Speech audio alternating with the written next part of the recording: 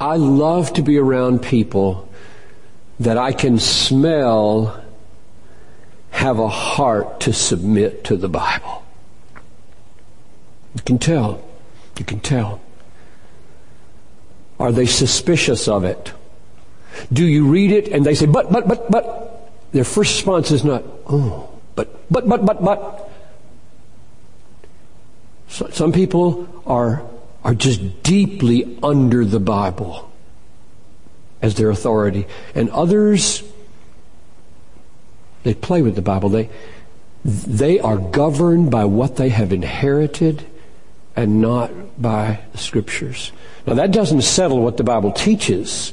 It doesn't make it any easier.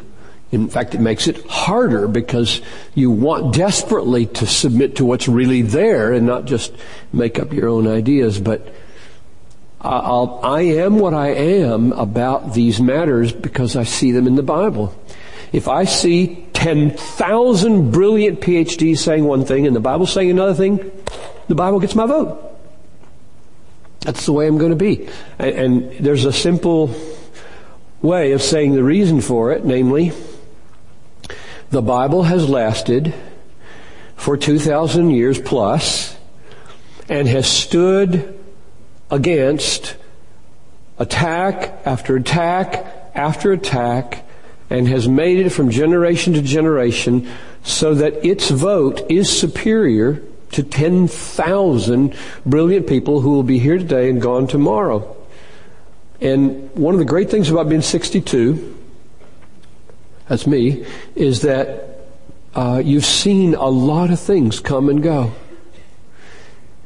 Dr. Harrison at Fuller used to say, and it was so wise, I didn't realize how wise at the time, he said, don't fret too much about liberal views because liberalism has a way of correcting itself. By its very definition, it must move beyond conserving the old. So if a liberal view says such and such is true about the Bible, which isn't in this generation, a generation later, the young fellows writing PhDs as liberals have to disagree with that. Otherwise, they're conservatives.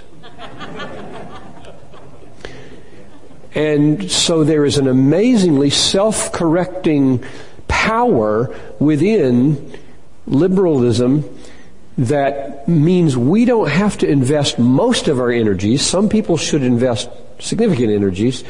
We don't have to invest most of our energies in quickly responding to every new thing that comes along. It's going to get responded to even from inside its own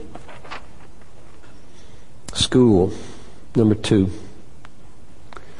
Being faithful to Scripture is vastly more important than being faithful to Calvinism or Arminianism.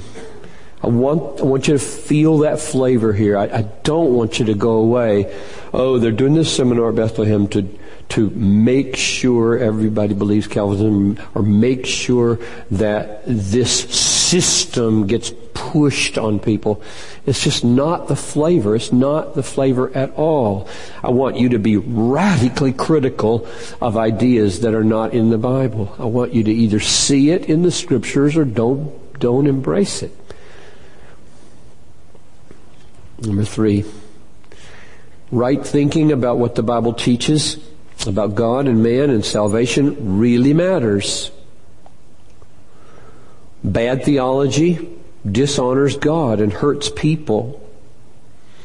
Churches that sever the root of truth may flourish for a season, but will wither eventually or turn it into something besides a Christian church.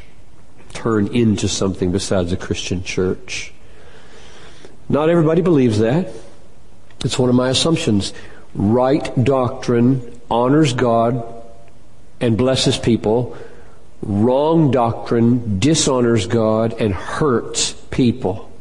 Sometimes people play off love against theology, doing doctrine, and say, don't spend time defending the gospel or arguing for true doctrine because it's not loving. What people need is relationships and loving. And And my answer to that is indeed they do, and they're not mutually exclusive. But if these things go wrong, the foundations for these relationships collapse.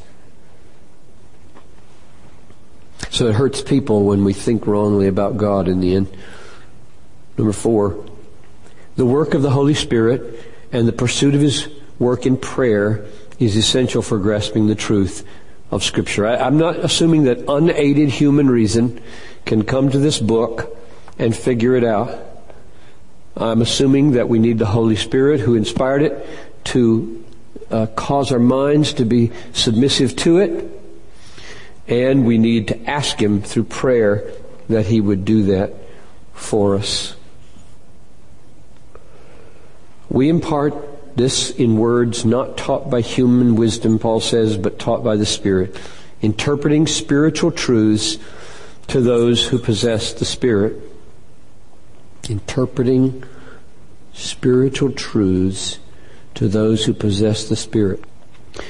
The unscriptural, the unspiritual man does not receive the gifts of the Spirit of God. So if you're unspiritual, that if you don't have the Spirit holding sway in your life, you won't receive what God has to give you. They are folly. They'll be folly to Him. And He is not able to understand them because they are spiritually discerned. The spiritual man judges all things or assesses all things, but is himself to be judged by no one. For who has known the mind of the Lord so as to instruct him? But we have the mind of Christ. And without the mind of Christ being given by the Spirit, we simply will reject the things that come to us in the Bible from God. Number 5, thinking is essential for grasping biblical truth. So I've just said unaided reason without the Holy Spirit and without prayer aren't going to make any headway in truly grasping what the Bible means. But now I'm saying the other side. Thinking is essential for grasping biblical truth. I've just prepared my message for this weekend on 1 John, and I don't think I've had to think so hard as I had today for quite a long time. John, the first epistle of John, is just mind-boggling. There are things in it that are so provocatively contrary to each other. And you know they're not contradictory. They're right there next to each other in the same verse. Verse 1 and 2 of chapter 2. And so you have to think and think. And I felt very deeply helped by the Lord in these last couple of days as I've worked on this issue for this weekend. Thinking is essential. Brethren, do not be children in your thinking. In evil be infants, but in your thinking be mature. Or 2 Timothy 2, think over what I say, for the Lord will grant you understanding. Think, Timothy, think over what I say. The Lord will grant you. So you think, and He gives. That's the paradox. The horse is made ready for the day of battle, but victory belongs to the Lord. Brains are engaged in trying to understand the Bible, but understanding comes from the Lord. It's both and. It's not either or. Number 6, assumption number 6. God ordains that there be teachers in the church to help the body grasp and apply the truth of Scripture. So I just put that there so that you know why I'm standing here. Like, why don't I just trust you to not come and see everything you need to see? Well, why are there pastors? Why are there elders? Why are there teachers? Why are there colleges and seminaries? And why are there small groups with leaders and no leaders? And what's the deal with all this hierarchy of, not of authority, but of influence and teaching? And the answer is right here.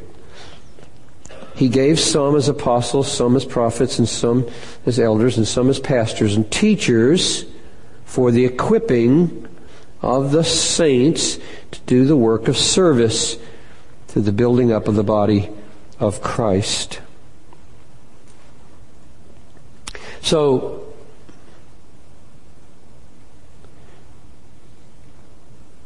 God ordains that there should be teachers and that we should learn from each other. I lean on teachers every day. Most of them are books because I'm sort of the main teacher here. But I lean on other teachers every day. I'm leaning on John Stott in 1 John pretty regularly to see how did John see this. I want to see how he saw it, and how did Law see it. Hebrews 13:7. Remember those who led you, who spoke the word of God to you, and considering the result of their conduct, imitate their faith. So I'm not God, and I'm not the Bible. I am, I think, a God-called instructor, pastor, teacher, shepherd, elder, overseer at Bethlehem. And my responsibility is to feed the flock so that when the Master comes, he will find me so doing. I love that parable. And Peter said, "Did you tell this parable for us or for everybody?" And Jesus simply says, "Blessed is that servant who the Master finds so doing when he comes." I just want to be found doing what I'm doing. And I'm not the Bible and I'm not God. I'm a pointer to texts and an explainer of texts, and I'm praying that the Holy Spirit would illumine those texts so that you would see for yourself what's really there. Number 7. Like all fallen, finite human people, you and I see in a mirror dimly. We do not claim to be perfect in what we know. We do not claim to know all that can be known, nor do we claim to see what we know more clearly than others may see it. But we do say with Paul, since we have the same spirit of faith, according to what has been written, I believed and so I spoke, we also believe and so we speak. Though we do not know everything there is to know, and though we do not know anything perfectly, yet we do know many things truly and confidently because of God's revelation and His Spirit. And before I give you a couple of examples, I'm reacting here today to the postmodern skepticism of the ability to know anything, and the accusation that if you presume to say you know something, you're arrogant.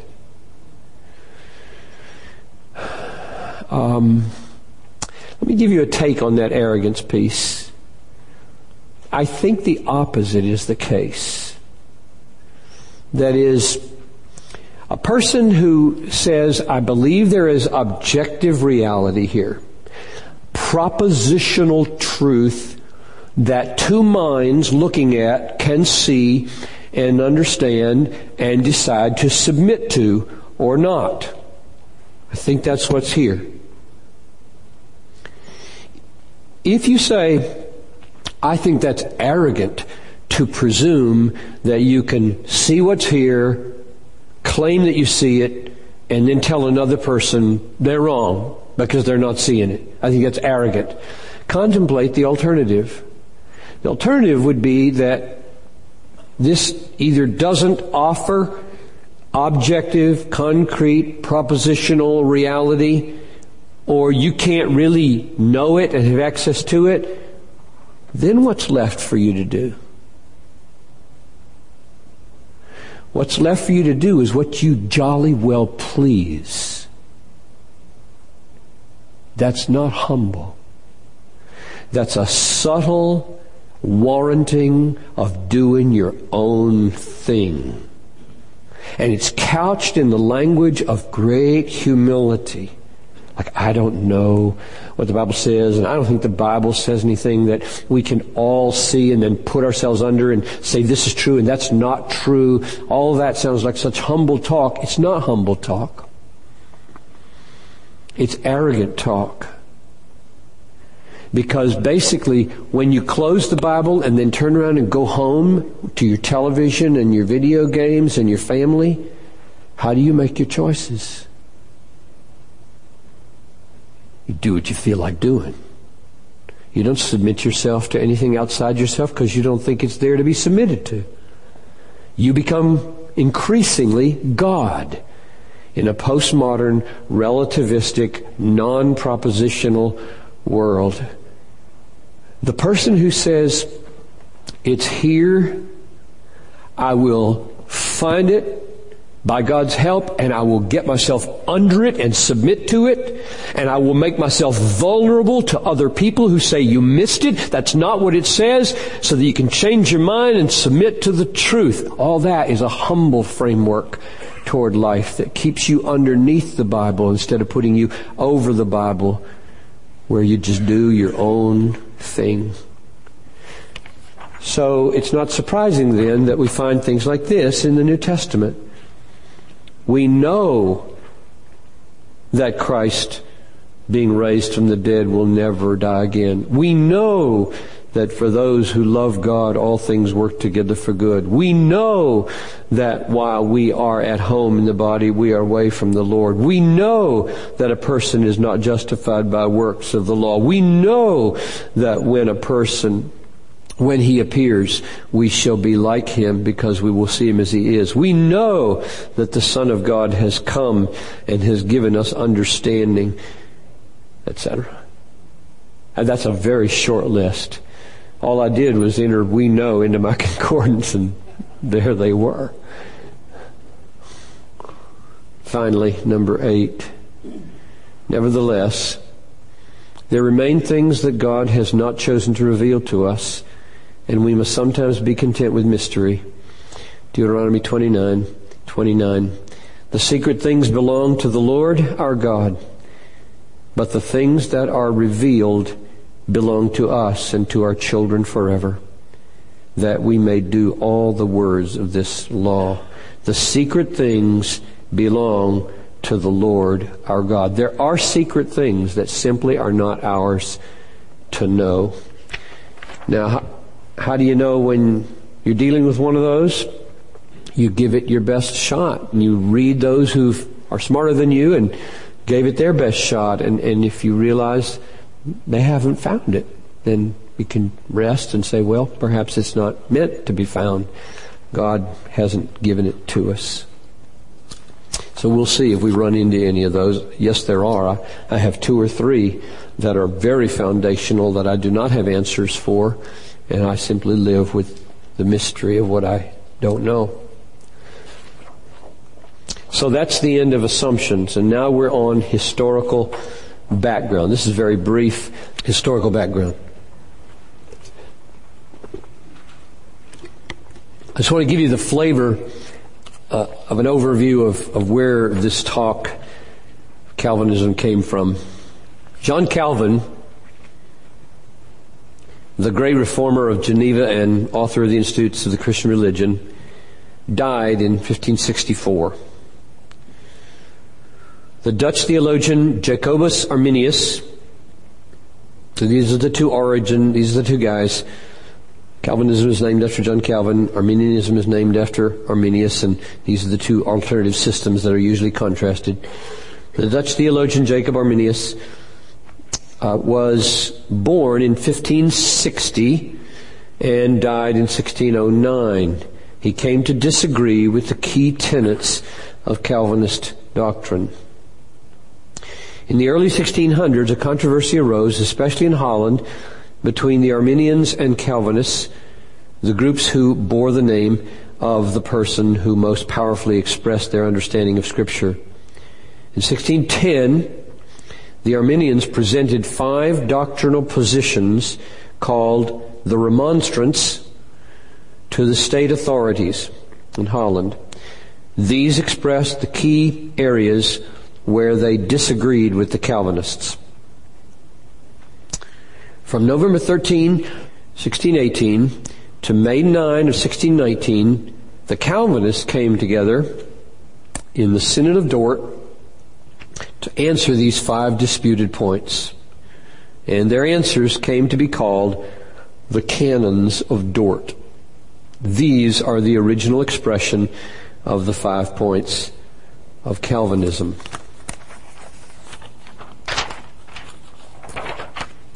Thus, the 5 points were not asserted by Calvinists as a summary of their doctrine. So it didn't start with Calvinists saying, we have tulip, we have 5 points, and that's what we believe. It didn't start that way at all. It started with a huge, big, rich, complete body of church doctrine, and parts of it were disputed with by the Remonstrants. And in answering those disputes, they addressed those 5 things, and that's how it got going. They were the Calvinist response to the Arminian Remonstrants, who chose these 5 points with which to disagree. 7. Nevertheless, these 5 points are at the very heart of how we understand God and sin and grace and atonement and salvation and all the things that are touched by these great realities. In short, the 5 points are vital to understand and have a bearing on all of life and ministry. And then last, somewhere along the way, and I don't know the history of this well enough to assign a location, somewhere along the way, the Calvinistic view of 5 points came to be summarized under the acronym TULIP. T, total depravity. U, unconditional election. L, limited atonement. I, irresistible grace. And P, perseverance of the saints, which is what we're going to turn to in the rest of our time and deal with those 5 things. Just a note here. A person may embrace these 5 points because they are biblical, while not embracing other things that John Calvin and the Dutch Reformed Church endorsed. For example, one may embrace believers' baptism and renounce the idea of a state church. So those would be 2 differences that would distinguish us, say, from the Calvinists of Calvin's day. Now a summary of the differences between these 2 theologies. So the first point is total depravity. What's the difference between Calvinism and Arminianism? So we're going to lay out the differences here, and then we're going to step back and go to the Scriptures in the next while and see the foundations for both of them. Calvinism, people are so depraved and rebellious that they are unable to trust God without His special work of grace to change their hearts so that they necessarily and willingly believe. I'll read the Arminianism difference and then come back and comment on those two words and why they're so important. So we're so depraved. Total depravity means we're so depraved and rebellious that we're unable to trust God without His special work. We don't like God. We resist God. We rebel against God. And in this rebellion, we cannot bring ourselves to submit to Him, trust Him, love Him. Arminianism says people are depraved and corrupt, but are able to provide the decisive impulse to trust God with the general divine assistance that He gives to all people. Now, let me explain. Arminianism is not Pelagianism. Pelagianism was the view that you don't need any divine assistance for your will to produce a right response to God. Just will it and you can do it. And that was condemned as heresy from early on and has always been. This would be a modified version of that, because virtually all Arminians, Wesley, Arminius, have said nobody can respond properly to God without grace, without the assistance of grace, prevenient grace, grace coming before. But here's the difference. I mean, that's what Calvinists believe also. Here's the difference. Calvinists believe that we're so depraved that when that grace and assistance comes, it won't make us or bring us to faith. Nobody will come to faith unless there is a decisive impulse. People are depraved and corrupt, but are able to provide, those people are able to provide the decisive impulse. So out of your own free will, you can, once you've been given divine enablement, you provide the decisive, key word. You make the final, ultimate, decisive difference, not God, in whether or not you use the grace that you have been given in order to trust Christ.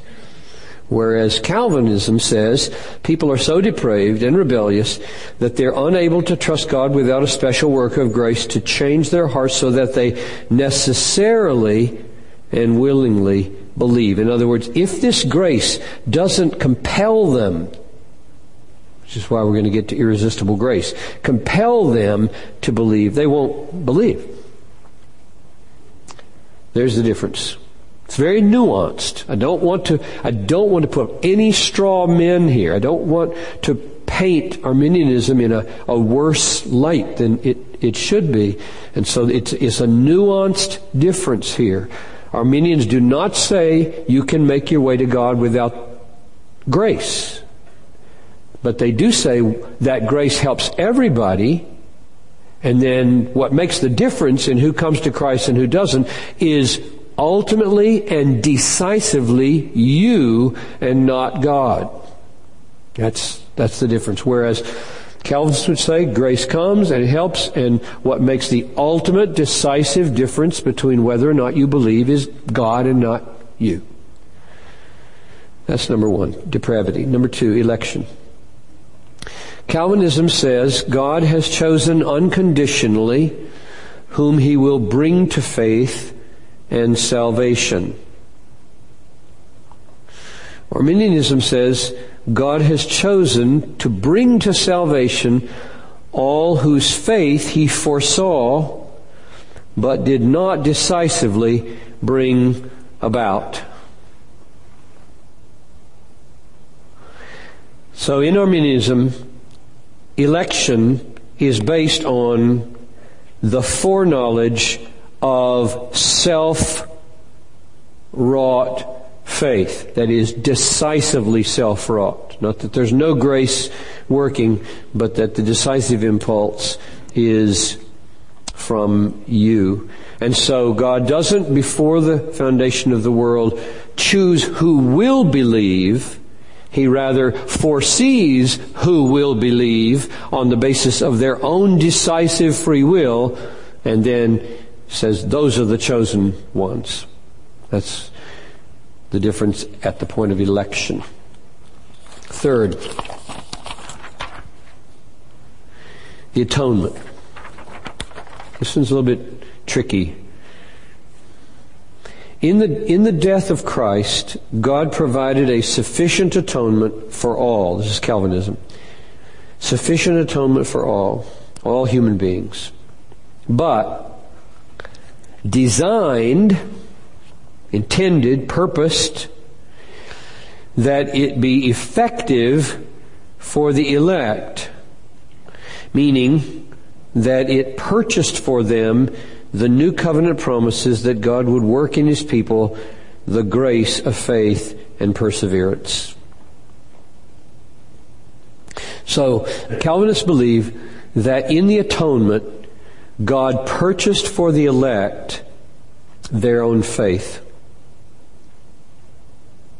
So the cross contains in it a definite work that brings about the salvation of the elect. Arminians, on the other hand, would say this: in the death of Christ, God provided a sufficient atonement for all, agreed, and designed that it become effective by virtue of faith. In other words, it doesn't effect faith, faith makes it effective. Meaning that the faith itself is not a gift purchased by the cross, but the human means of obtaining the gift of purchased forgiveness. That's complicated.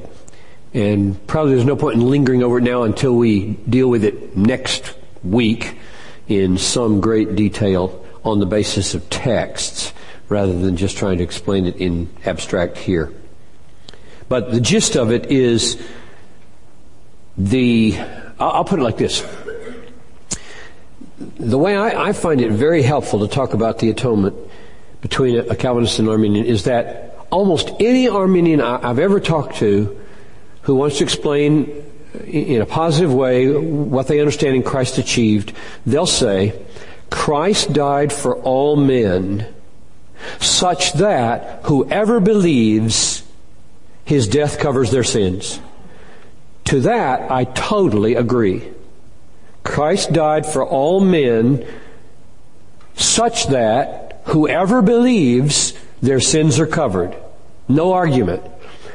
The difference arises here. That's as much as the Arminian wants to say about the design of the atonement. Whereas the Calvinist says more happened in the atonement. Not less than that, but more. Namely, that God not only designed to make forgiveness available for all who would believe, but He designed in the cross to achieve faith for the elect. He not only designed that whosoever will may come through the cross, but He had a bride, and He paid for His bride. A kind of dowry, you might say. More on that later. Number 4, irresistible grace, or the new birth. Calvinism says the new birth, or grace, is God's work of renewal in our hearts, which necessarily brings about the act of saving faith. And Arminianism says the new birth is God's work of renewal in our hearts in response to our act of saving faith. So prevenient grace is not the new birth that makes all people able, if they would, to believe. It takes you so far, then it stops, and now God waits and watches, and you, by your decisive power of free will, believe. And if you believe, then you are born again. And I've been arguing for 13 weeks in our series on the new birth at Bethlehem that the opposite is the case. Namely, that the new birth is precisely what causes faith. 1 John 5:1. Everyone who has been born of God believes. Or everyone who believes has been born of God. Finally, number 5. Perseverance. Calvinism says God works infallibly to preserve in faith all who are truly born again, so that none is ever lost. And Arminianism says God works to preserve His people, but does not always prevent some who were born again from falling away to destruction. If people ask me, where does your assurance lie that you will last to the end? and be saved, that you'll be a believer for the rest of your life? My answer is not my will. I mean, just ask yourself the question, why should you wake up believing in the morning? Most of you right now are believing. If somebody forced you to choose, you'd say, Christ is my Lord, my Savior. I trust Him. I stake my life on Him. Why should it be that way tomorrow morning? Why shouldn't you get up tomorrow morning and realize, I don't believe that anymore at all. I don't want to yield to Him as Lord. I don't want to submit to Him. I don't want to embrace Him as my Savior. Why? If you say that the ultimate answer to that is your sovereign free will, you're standing on very shaky ground. The ultimate answer to that question is God is faithful, and He who began a good work in you will complete it unto the day of Christ. God's faithfulness is the only hope that tomorrow morning I'm going to be a believer like I was this morning. It's a very comforting thought. It's a very fragile thought. That is, I know that I am not in charge. And I'm so glad I'm not in charge, because I know my will is so fickle. You know, you get a little sick and all kinds of things happen to your emotions. Relationship starts to have trouble and your emotions go up and down and things shift around, and oh my goodness, our hearts are fickle. So that's a summary of Calvinism and Arminianism. 6 arguments for irresistible grace. I'll tell you why I start with I instead of T. I think that's where most people start in life.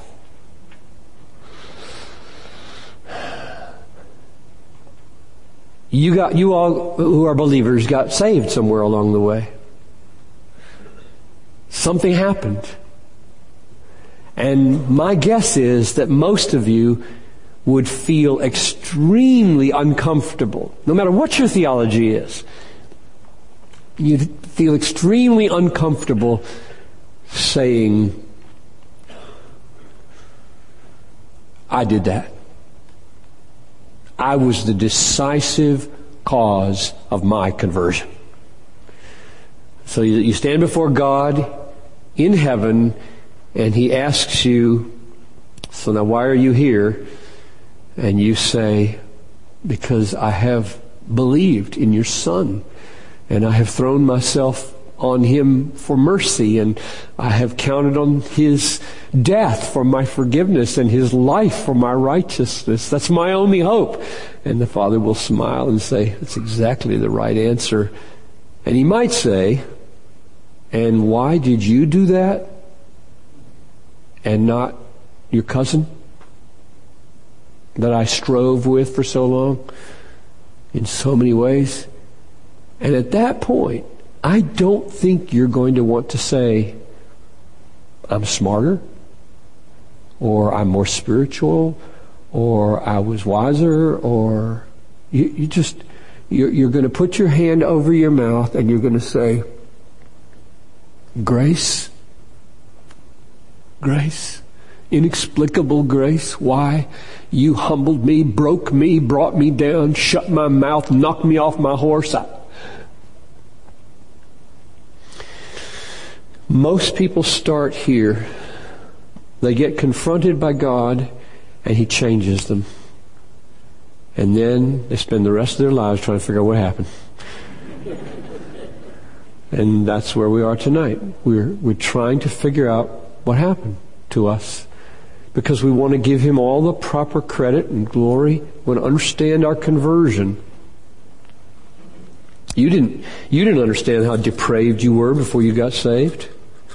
You had a little inkling that you were a sinner, needed a Savior. And then God opened your eyes and you embraced Christ as your Lord and Savior and treasure.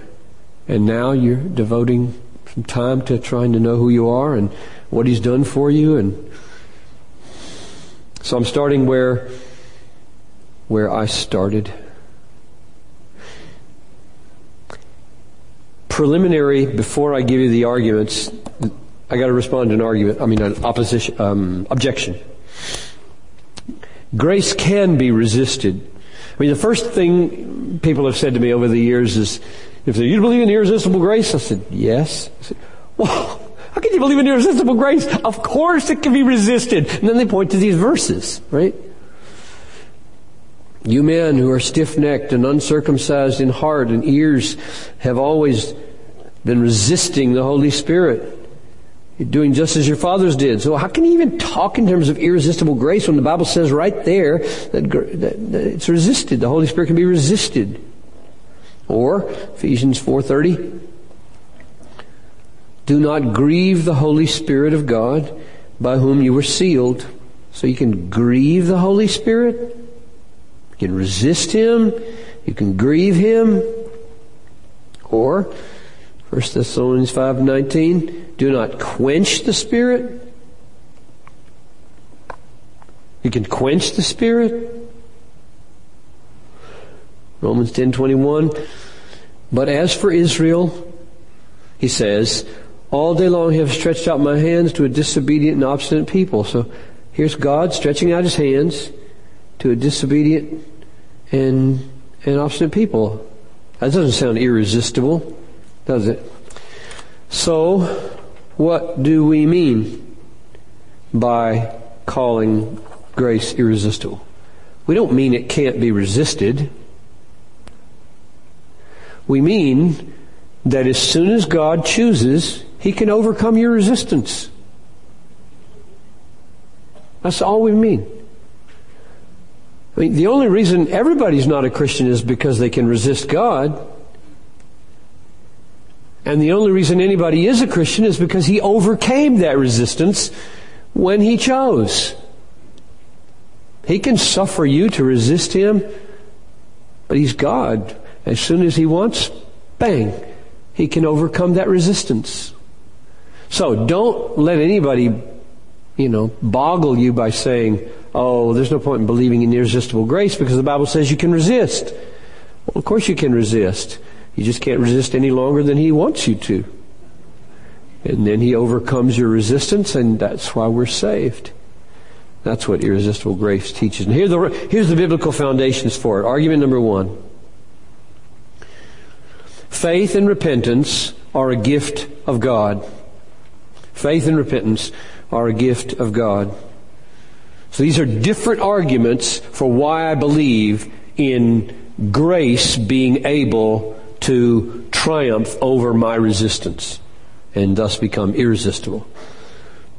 For by grace you have been saved through faith, that not of yourselves, it is the gift of God, not as a result of works, so that no one may boast. God is very eager to strip us some boasting. So salvation and faith here are called the gift of God. Romans 12:3. Through the grace given to me, I say to everyone among you, not to think of himself more highly than he ought to think, but to think so as to have sound judgment, as God has allotted to each the measure of faith. Or 2 Timothy 2:24. This one had a huge effect on me when I saw it years ago, because it combined what we usually separate, namely human effort to change somebody and divine decisive effort to change them. The Lord's bondservant, this could be any of you wanting very much to bring somebody out of their bondage to sin. The Lord's bondservant must not be quarrelsome, but kind to all, able to teach. So you're teaching and you're kind and you're not quarreling. Patient when wronged, gentleness, correcting. You are being bold enough to correct those who are in opposition. Now here's the change, here's the shift. If perhaps God may grant them, here's the gift, may grant them repentance, leading to a knowledge of the truth, and they may come to their senses and escape from the snare of the devil, having been held captive by him to do his will. So we do our part. That's our part right there. And then perhaps God may grant them repentance leading to a knowledge of the truth. So I believe in irresistible grace, because this verse teaches that when I've done all that I can do, whether somebody repents depends on whether God grants them repentance. Repentance is a gift. We'll skip those next texts and go to argument number 2. We cannot come to Christ unless God draws us. John 6:44. No one can come to me unless the Father who sent me draws him, and I will raise him up at the last day. I remember showing that to a student at Bethel about 30 years ago when I was a teacher there. And he quoted me chapter 12 and said, if I be lifted up, I will draw all to myself.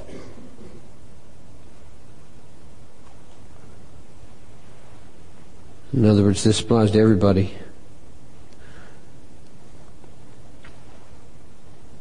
I wonder how you would respond to that. No one can come to me unless the Father who sent me draws him, and if I be lifted up, I will draw all to myself.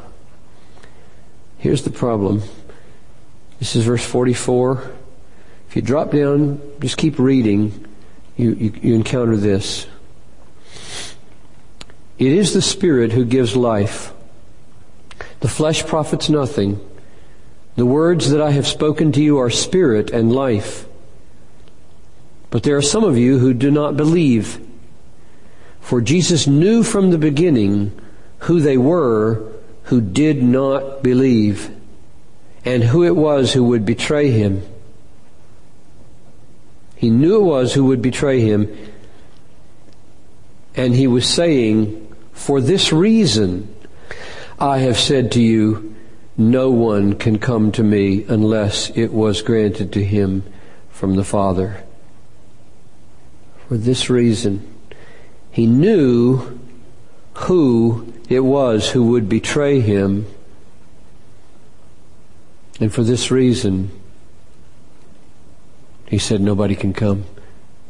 This is not everybody. Judas did not come because he was not given to come. His rebellion and his deep-seated opposition to Jesus was not overcome and had to be overcome. That's the meaning of verse 65. Argument number 3. God's effectual calling overcomes resistance to the gospel. God's effectual calling overcomes resistance to the gospel.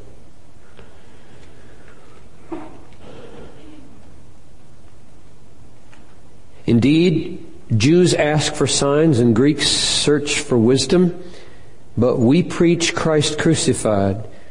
To Jews, a stumbling block, and to Gentiles, foolishness. But to those who are called, both Jews and Greeks, Christ, the power of God and the wisdom of God. Now think about that with me for just a moment. A call is going out to everybody, Jews and Greeks. Paul is saying, hear ye, hear ye, hear ye.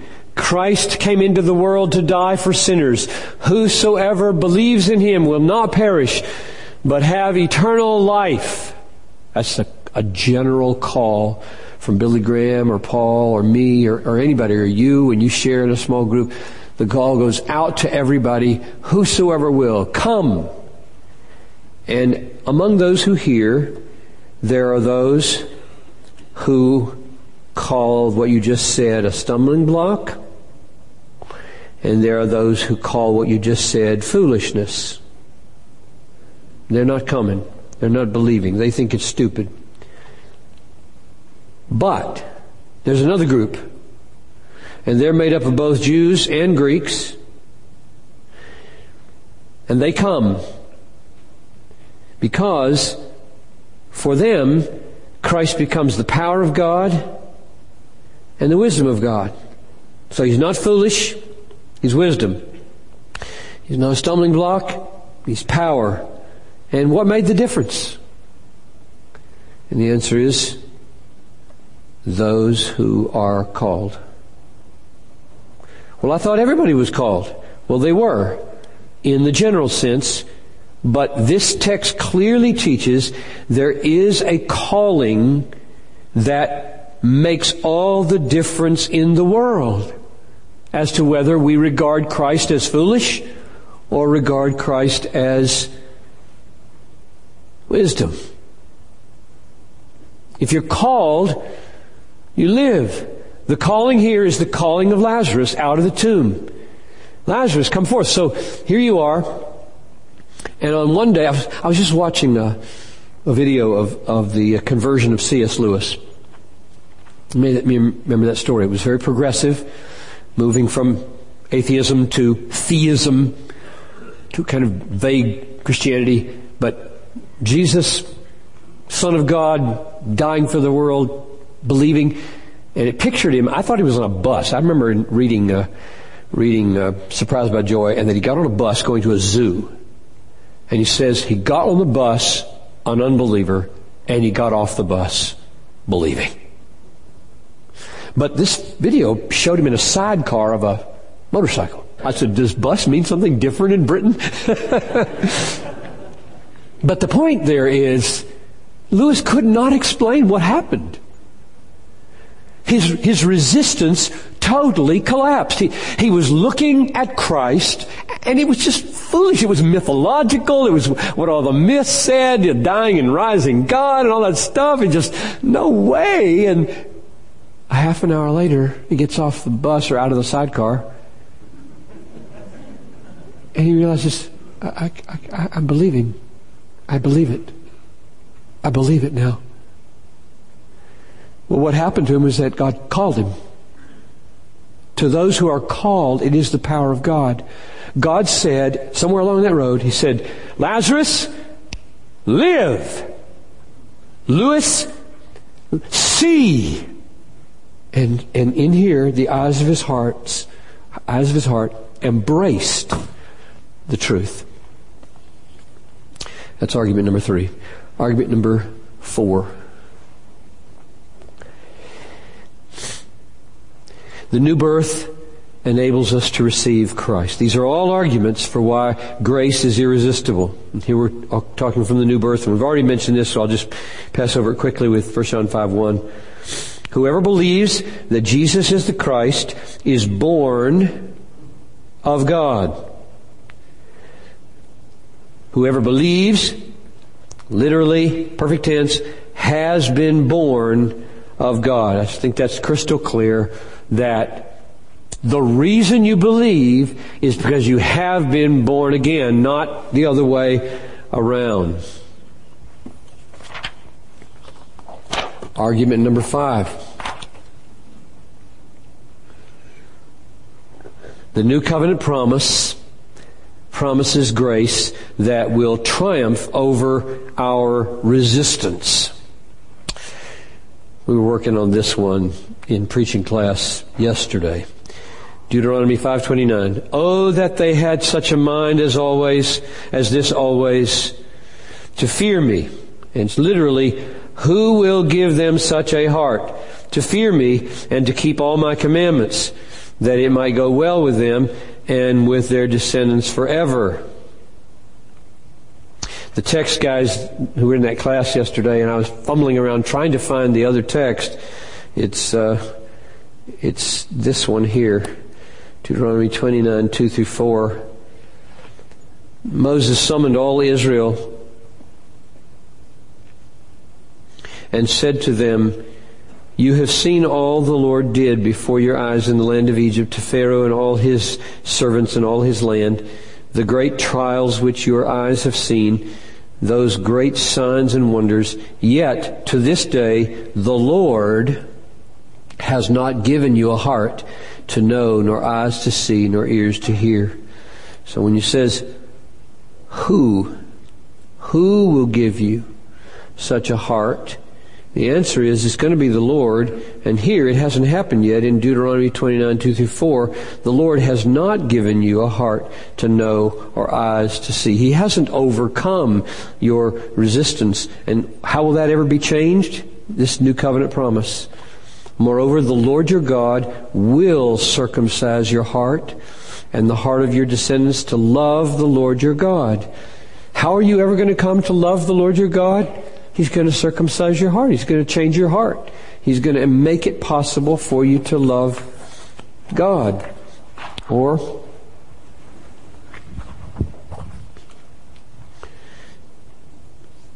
let's go to this one. I will make, this is Jeremiah 32:40, I will make an everlasting covenant with them, that I will not turn away from them to do them good, and I will put the fear of me in their hearts. That's the same as circumcising their hearts so they love me. I will put the fear of me in their hearts so that they will not turn away from me. Now that's a great text for perseverance, but that's not the doctrine we're on right now. We're on irresistible grace. I will put the fear of me in their hearts.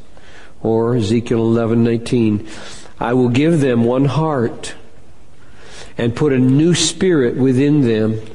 I will take the heart of stone out of their flesh and give them a heart of flesh, that they may walk in my statutes and keep my ordinances and do them, and then they will be my people and I will be their God. So there's coming a new covenant day, Ezekiel and Jeremiah say, in which God will act decisively so that we stop rebelling against Him. Last argument. Argument number 6. Who then can resist His will?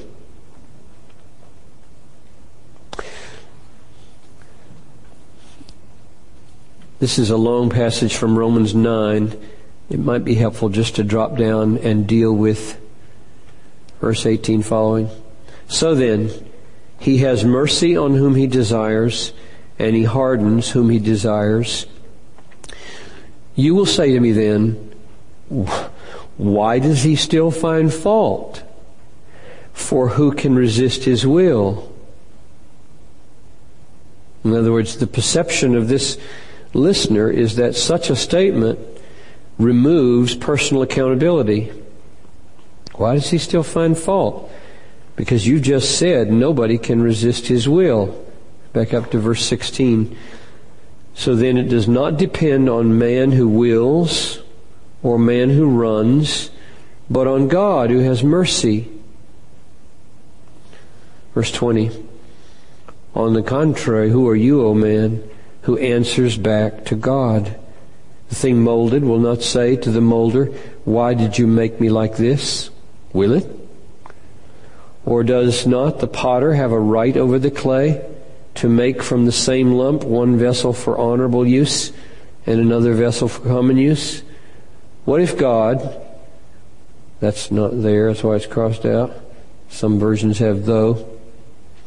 What if God, willing to demonstrate His wrath and to make His power known, endured with much patience the vessels of wrath prepared for destruction, and He did so to make known the riches of His glory upon the vessels of His mercy, which He prepared beforehand for glory. So that's one of the strong... When I was coming to the end of my time at Bethel in the fall of 1979,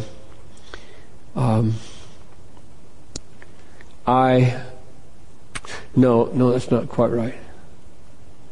I had been struggling for 6 years in class after class with these things. It didn't matter what course I was teaching, students always raised their hand. and said, well, how can that be, or how can that be? Because this issue of the sovereignty of God comes up everywhere, just everywhere in the Bible. So every class it became an issue. And I would generally wind up my argument at this passage of Scripture, because it's the one who consumed me when I was in seminary. Romans 9 is like a tiger going around eating freewheelers like me, I wrote in the Blue Book. And this was the section that consumed me. I had to decide either I'm giving up on the Bible or I'm embracing the God of this passage. And they would always say, oh, that doesn't mean that. That's not referring to individuals. That's corporate. They had all kinds of arguments that they learned in other classes. And I would say, that's not the way I see it. And it came to a point where I said, I just got to settle this for myself, and I got to have something I can put in people's hands. And so I asked for a sabbatical after 6 years at Bethel, and Dr. Brushaber, who was then the dean, now he's been the president for all these years, mercifully granted me a sabbatical. And so from, I forget the exact timing, most of 1979, I was on sabbatical, and all I did was study Romans 9. And I wrote the book, The Justification of God, which is a book on Romans 9, and settled it for myself. What does this passage really mean? And I do believe it means what it seems to say, namely that individuals are intended here, and that God is absolutely sovereign over them. And so I wrote it, but the amazing thing is that I'm standing here because during those months the Lord kept saying it out of Romans 9, I will not just be analyzed, I will not just be explained, I will be proclaimed, and I want you to be a preacher, not a teacher. And so I resigned. I mean, the result of Romans 9 and the result of the sabbatical was that I handed in my resignation in December of 79 and went to the Baptist General Conference and said, I want to preach. Would you help me find a church? And they called Marvin Anderson, the chairman of the committee down at Bethlehem, and Bethlehem called me, and that was that. And I've been there ever since. So Romans 9 has a huge history for me. It has a huge history from 1968, and it has a huge history from 1979 in bringing me to the key points of my life. So all of those are 6 arguments for why I believe that when God pleases, He overcomes our resistance. And that's the only reason anybody gets saved. So let's pray. Father in heaven, I thank you for your great power over our lives. Where would we be if you didn't save us from our sin, if you didn't open our eyes when we were blind, and if you didn't overcome all of our depravity and rebellion and didn't do it every day? And so I praise you and bless you. I pray that we would be faithful to your word now, that you grant us good, restful, healing sleep tonight and bring us back together tomorrow morning. In Jesus' name, amen.